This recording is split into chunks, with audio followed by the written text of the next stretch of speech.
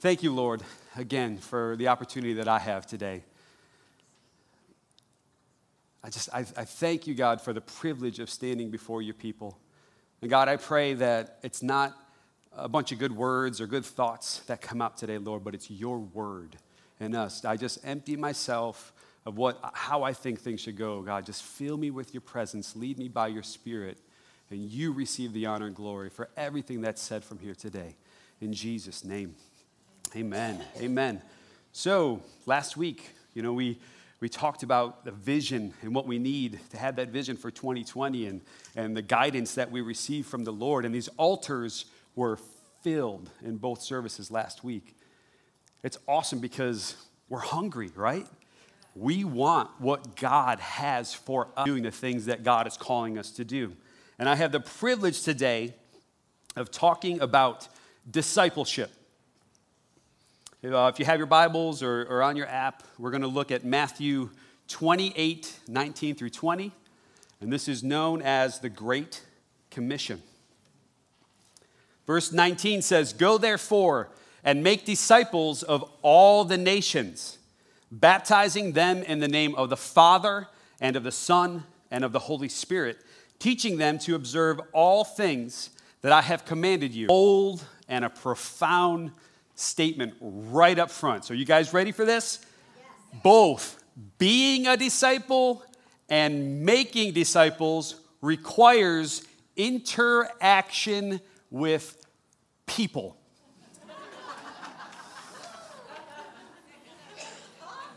Right. I can see some of the face, like you had me, Great Commission, we're good, yeah. But interacting with people, whoa. Let's slow down a little bit here, right? People look at this verse and they say, yeah, well, that was for the disciples. Jesus. Everybody else, man, I don't need everybody else. But that's not true, as you'll see as we look in his word today. I give to you that you love one another, as I have loved you, that you also love one another. That's kind of just says it like it is, doesn't it? So how is it that we can love one another if we don't talk to one another? If we don't interact with each other? If we're isolated? His word tells us the same way that Jesus loves us in giving his life. That's how we love each other. Romans 15, verse 14 says, "Now I myself am able also to admonish one another." Ephesians 4:25 says, "Therefore, putting away lying, let each of you speak truth with his neighbor, for we are members of one another." All right, Todd, it's one thing to interact with people in church, right? But now we're bringing our neighbors into this? That's how we love one another. Colossians 3:16 says, "Let the word of Christ dwell in you richly in all wisdom, teaching and admonishing one another in psalms and hymns and spiritual songs, singing with grace in your hearts to the Lord." There's many verses throughout the scriptures that talks about one another and together and one another and how we need each other in this journey. Wednesday, how many of you guys were in prayer on Wednesday? We had a prayer and worship. It was incredible, wasn't it?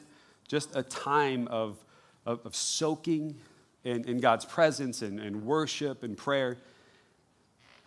Pastor Otis shared the vision of how this year and this coming year we're going to be talking about together. Together, and how we need each other to be able to fulfill what it is that God is calling and asking us to do. 1 Peter 4:9 says this, "Offer hospitality to one another without grumbling." This is what it says. People are like, what version is he reading up there? That one's in my. And the very next verse, verse 10 says, each of you should use whatever gift you have received to serve others as faithful stewards of God's grace in its various forms. We're stewards of God's grace. His grace looks different in every single one of us, but we're to share that with each other. So today, I want to address 3 areas that I believe discipleship. And it's important that we understand the truth of who we are in Christ. First one is this. So many people struggle with becoming actively involved because of feeling unworthy. A feeling of not being good enough, not having what it takes. We ask ourselves that question, am I worthy? Let's read what the scriptures say. In Luke 5, Simon Peter, it's a portion of scripture that a lot of us are familiar with, right? Where he was out fishing. He's a fisherman. He knows what he's doing, does it all the time, and was out fishing all night, and no fish at all. And Jesus told him, go ahead, go out, push your boat out, and cast on the side. And what happens, right? There's so many fish that the nets are actually breaking. I'm not sure how we would respond to that, where, hey, listen, I know what I'm doing. I do this, all the time. I have way more experience. But something happened when God says to do something and we react out of that obedience. And we remember that, but do we remember what Simon Peter, what his response was? In verse 8, it says, when Simon Peter saw it, he fell down at Jesus' knees, saying, depart from me. I am a sinful man, O Lord. For he and all who were with him were astonished at the catch of fish which they had taken. And so also were James and John, the sons of Zebedee, who were partners with Simon. And Jesus said to Simon, do not be afraid. It's a simple statement, but do we really understand those times where we're in God's presence? And I think sometimes we get in our own head like, I don't deserve this.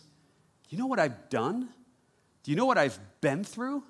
I can't stand in front of people and think, yeah, I got it. It's all together. That feeling of I'm not worthy. He felt the same way just because of the awesomeness of what God was doing. And the second part of what Jesus said, not only do not be afraid, but from now on, you will catch men. So it's not enough just to say, yeah, it's okay, you're fine. But when we come to him in that type of heart and that type of attitude, it's don't be afraid because I've called you to do this. See, God has a plan and he has a purpose for every single one of us. And when we come to that point where we submit and stop looking at ourselves in a certain way, or maybe what other people think, we can simply just focus on the Lord, and he's calling us. John 3:16, right? Super familiar portion of Scripture. Do we all know it? For God so loved the world that he gave his only begotten Son. Whoever believes in him should not perish, but have everlasting life. I think sometimes we see it, we read it. Oh, we've heard it so many times that we kind of gloss over it. Sometimes we think, well, the world, right? This bigger, who in here is part of the world? Most of you are raising your hands. If you're not, there's a special session after service. That's all of us, right? We are the world, right? That's every single one of us. And sometimes we think in this big, grand scheme, like, wow, the world. But sometimes we need to stop and say, for God so loved Todd, me. For God so loved you, the individual. God so loves you that he gave Jesus. That Jesus came for us. That's the value we have with God. That's having worth. Matthew 6, verse 26 says this, Look at the birds of the air, for they neither sow nor reap nor gather into barns, yet your heavenly Father feeds them. Are you not of more value than they? The birds have everything they need. We were created in his image. We have everything we need. That's the value. That's the worth. That's how God sees us. Zephaniah 3:17, as I read earlier, the Lord your God is in your midst. The mighty one will save. He will rejoice over you with gladness. He will quiet you with his love. He will rejoice over you with singing. This, like, I can't process this in my mind. Maybe it's a guy thing. Maybe some of us guys are a little more conservative, laid back. Can you imagine singing over someone? You know, I love you so much. You're amazing. Right? Like, man, but God, the Creator, that's how he sees us. He takes joy in just watching us. That's the value. That's the worth that every single one of us have. So I'm here to declare to you this morning, you are worthy. Amen? Amen. The second area I want to look at is this. So many people, we worry about what other people think. Or we're seeking approval from other people, right? I'm sure we can relate to this. What will people say? What if I get up there? Is it the wrong thing? Is it the right thing? Am I going to look foolish? And we worry about this, and it stops us from stepping out into what God is asking us to do. Galatians 1:10 says this, "For do I now persuade men or God? Or do I seek to please men? For if I still pleased men, I would not be a bondservant of Christ." Amen.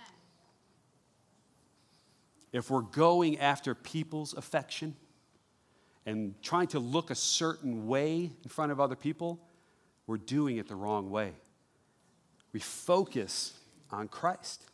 1 Thessalonians 2, verse 4 says this, "But as we have been approved by God to be entrusted with the gospel, even so we speak, not as pleasing men, but God, who tests our hearts."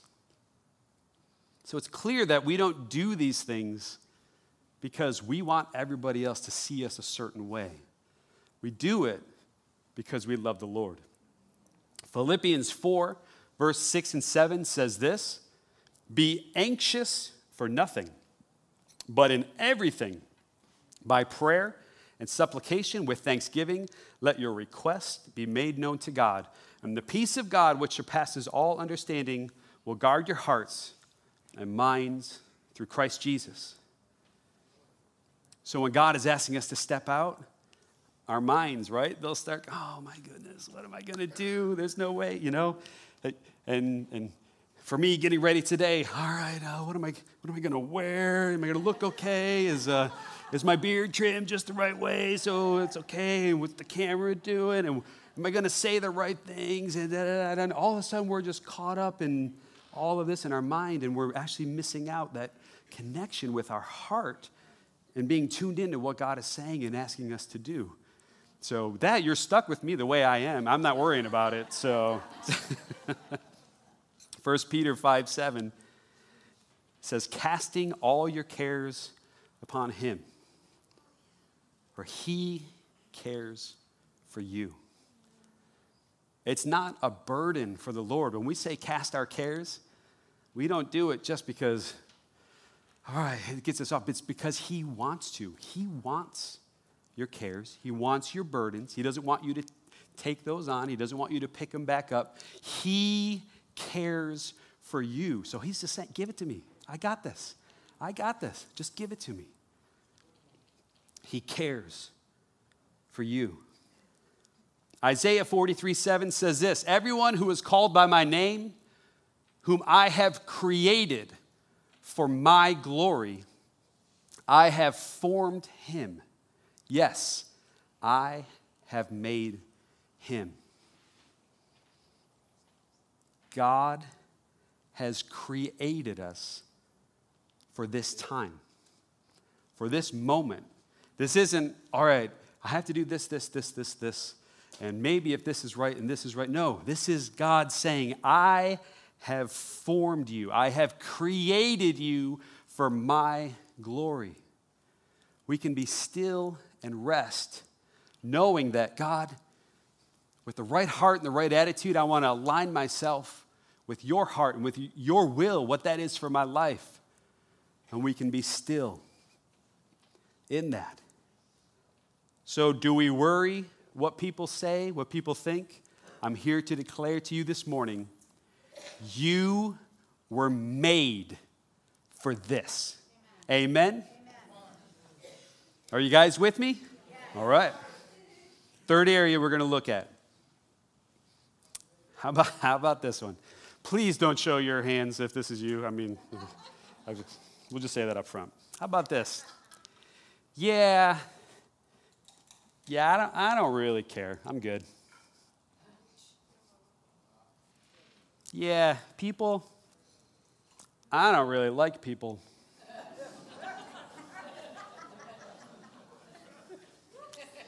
Oh, man, people are like, yeah, I know what you're saying, man. How about that one? It's called being apathetic. Apathetic is showing or feeling just no interest or enthusiasm or concern. Just not caring, you know. I'm good. I got my box. Good to go. It's me and this guy. I don't really need anyone else, you know, or I got my one or two friends. We're good. People, you know, no, thank you. I love it because we're laughing because some of y'all are like, preach it. And what that is, it's a heart issue.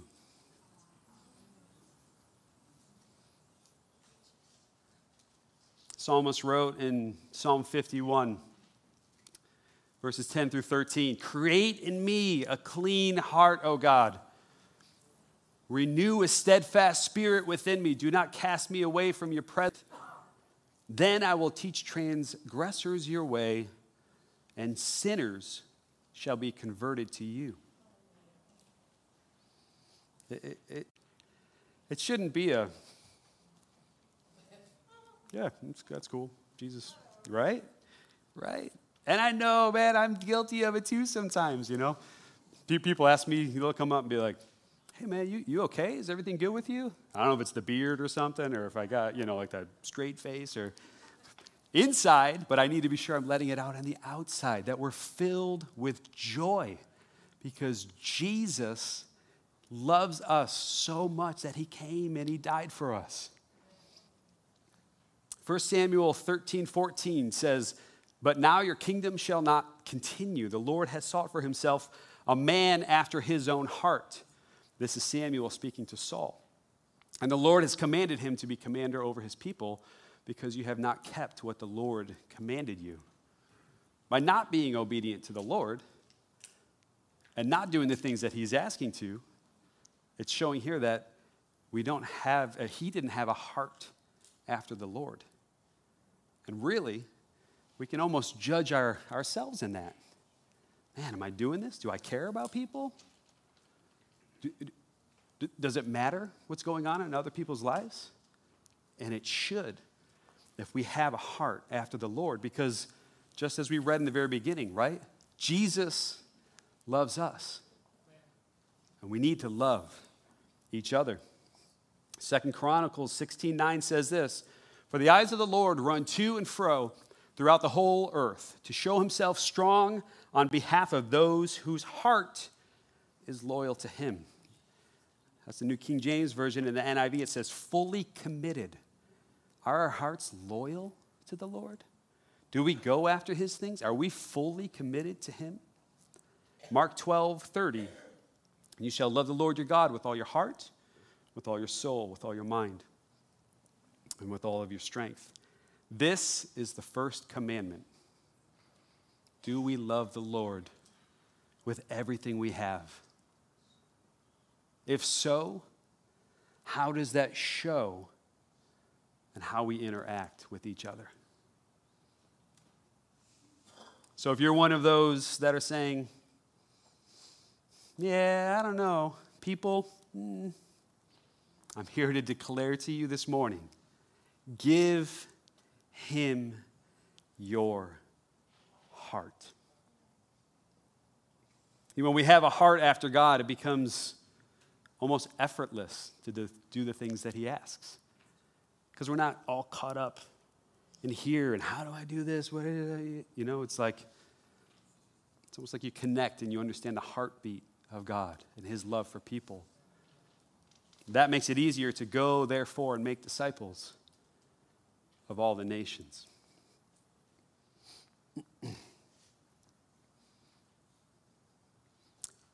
A few more verses I want to share with you guys. John 15:12, this is my commandment, that you love one another as I love you. 1 Peter 4:9, right? We read it before. Offer hospitality to one another without grumbling. Each of you should use whatever gift you have received to serve others as faithful stewards of God's grace in its various forms. So if there's any of those three areas in our lives that maybe we're talking through and dealing with, and you're like, yeah, you know what? I may have a little bit of that going on in my life. Again, I just want to declare these statements over you. Valuable to God. You were made for this. Give him your whole heart. Amen? Amen. Now, it's not enough that we just sit here and we say, okay, those are cool things to say, right? All right, good talk. Ty, it was cool, thumbs up, hopefully. All right, on the way out the door, and that's it, right? No. I think this is something that we need to put a little bit of action behind. And one of the ways, again, we're talking about discipleship. Maybe you're asking, saying, what does Calvary have to offer for discipleship? How can I be involved? I'm glad you asked. We have something called Starting Point. How many of you guys have been through Starting Point? Right? Okay. A bunch.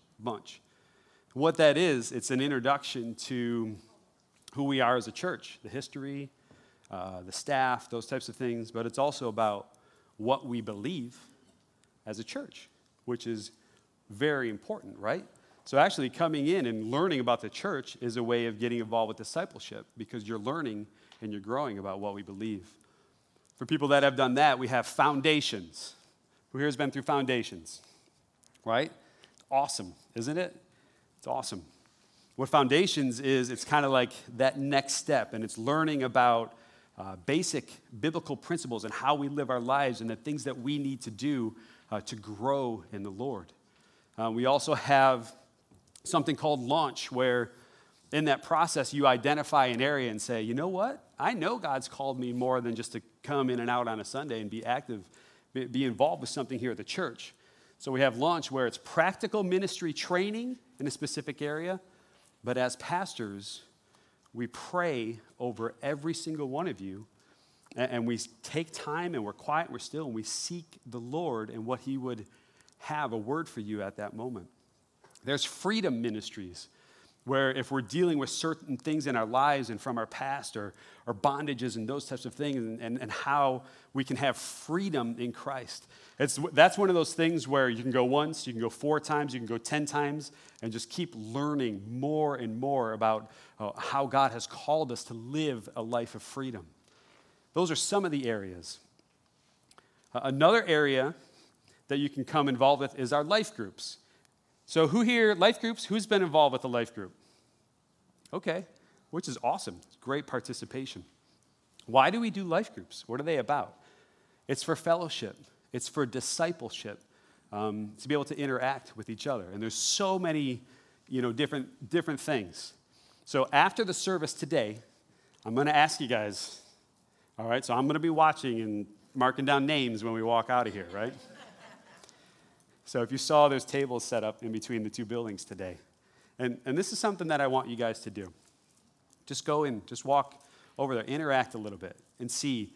I think there's like 15 or 16 different life groups that are happening this semester. And go through and say, okay, Lord, is this something you want me to do? Where can I be involved? Because all of us are called to discipleship. So what areas, what can I sign up for? What can I be a part of? Okay, and I can see it now, right? Okay, just hear me out for a second here. Some of us are going to walk through, right, and say, yeah, no, there's nothing. I don't like any of that stuff. And I pray that that's not the case. But if it is, I want to challenge you to do one of two things. One, identify the unique gift that God has given to you. And say, you know what? I am worthy. I am valuable. I was made for this. I have that heart of God, so I want to be able to share what God has blessed me with. And consider, at some point, having a life group of your own. Now, I love when Pastor Otis, when he's sharing for Starting Point, and one of the questions is, well, how do I become a leader of a life group? And guess what that is? You go through a life group. Go to Foundations. Become involved. Somehow just say, there's more. Become actively involved in an area of ministry. I'm sure you guys don't hear it a lot from up here, right? We're not up here hounding you and saying, you got to do this, you better. No. Please understand our heart, and that's to see the gift in every single one of you and to help to create a platform where you can take your gift and be able to share that with other people. See, some of you guys might be saying like, all right, Todd, that's cool and everything, but you're the connections pastor. You have to love people, right? You get paid to love people. That's your job, right? and I trust that hopefully many of you I interact with, and there's some that I haven't, and I'm looking forward to that. But I trust that you would know that it's a heart thing. My interaction, the rest of the pastors here on staff, is we love you guys. We absolutely love. We don't do this because we have to. We don't do it because it's a job description. We love you, and we want to see God's fullness in your life. But the few of us, that's not enough to be able to reach everyone in here and to reach the community. We need everyone to identify and say, God, I can do this. You're calling me to this. And not let those things that we've dealt with in our mind stop us from stepping out. Amen? So I want to challenge you in that. Do you know that every Sunday morning that it takes 30 people to run kids' church? 30 people? Maybe you can say, you know what? I would love to help in the nursery. Well, what does that have to do with discipleship, right? We can disciple the little ones from age 0 all the way up to 100, right? We're all being disciples. You can reach out, you can be there for the kids and do skits and help with check-ins. That's part of being disciple, is ministering to those kids. Do you guys know that we send vans out every Wednesday to pick up youth that have no way of getting to church? You know what it takes? People willing to drive a van. Yeah, I don't like getting up in front of people. I can't speak. I get, this and that. And I can drive a van, right? How about when you walked in here today? How about those beautiful people saying good morning, welcome to Calvary, giving you a high five, saying we're glad. Isn't it awesome when you come in here? It's just that environment. It's warm and welcoming. People in here, you can smile. You can say hello, right? So in the youth area, did you know that there's a team of people that actually come through the facilities and help clean and set up and tear down? People that have said, man, I can't do much, but you know what? I can set tables up. There are so many different ways that we can offer ourselves and help to create an atmosphere of fellowship and bonding with each other and discipleship.